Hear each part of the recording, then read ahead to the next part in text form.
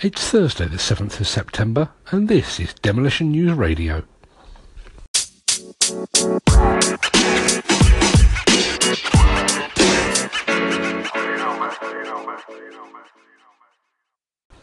In this episode, hacking and cybercrime. This show is brought to you by Hydroquip, the UK's largest independent provider of on-site hose repairs. Call 0845 812 0212 for the 24/7 national call-out service. Or download the Hydroquip Job Manager app for iOS and Android devices from the App Store. For the second time in almost a decade, Demolition News has been hacked. Thankfully, no real damage has been done. The site has become painfully slow to load, particularly for readers using mobile devices, but all the information is safe and sound. Following a previous attempt several years ago, we took the precaution of storing the email addresses and contact details of all our subscribers off-site. Those details are untouched, and our readers' details are safe and secure. The hundreds of videos, thousands of photos and millions of words are all safely backed up too. Although the very thought that 10 years of work could have vanished due to the malicious actions of another still makes me shudder. This incident serves as a timely reminder of the importance of cybersecurity. Not long ago I attended the annual meeting of the Combined Industry Theft Solutions Conference at the JCB World Headquarters. Much of that conference was aimed at reducing physical theft, theft of plant and equipment, theft of scrap metals and theft of fuel. Perhaps the starkest warning of the day came from Charlie McMurdy of PricewaterhouseCoopers. According to her, cybercrime had already hit 250,000 UK businesses at a cost of more than £400 million. Her final comment was the most chilling. "If you think you haven't been hit by cybercrime, you're looking in the wrong place," she said. And speaking of crime prevention... And now, a word from our sponsor.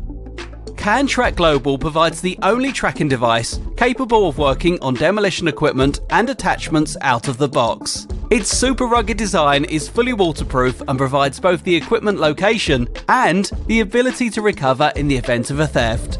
Attachment recoveries were up 220% in 2016. See CanTrackGlobal.com or Google the CanTrack asset to find out more. With Charlie McMurdy's warning still ringing in my ears, and having now been hit for a second time, I've dug through the archives to find a Demolition News article that we produced in conjunction with insurance specialist Square Mile Broking. You can read the entire article in issue 13 of Demolition magazine, which you can find at issue.com, that's ISSW.com. But here's a brief summary. The majority of businesses today rely heavily upon computers and its software, as well as the internet when dealing with digital data. With this increasing reliance, there is a direct correlation with the threat of cyber attacks, hacking, malicious attacks, stolen data and stolen laptops. On top of this, there are online attacks, system failures and employee negligence that are all equally as damaging. To date, there has been a misconception that it is really only a problem for larger corporations.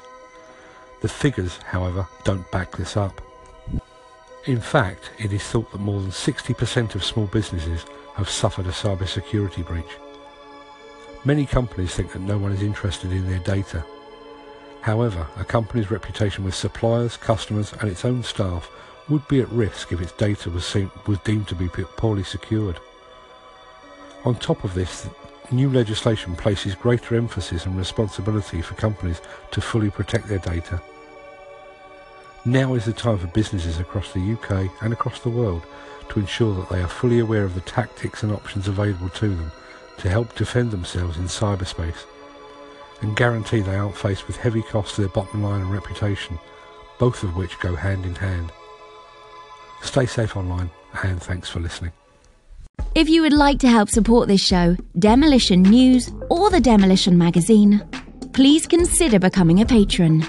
Just head over to patreon.com/Demolition News to find out more.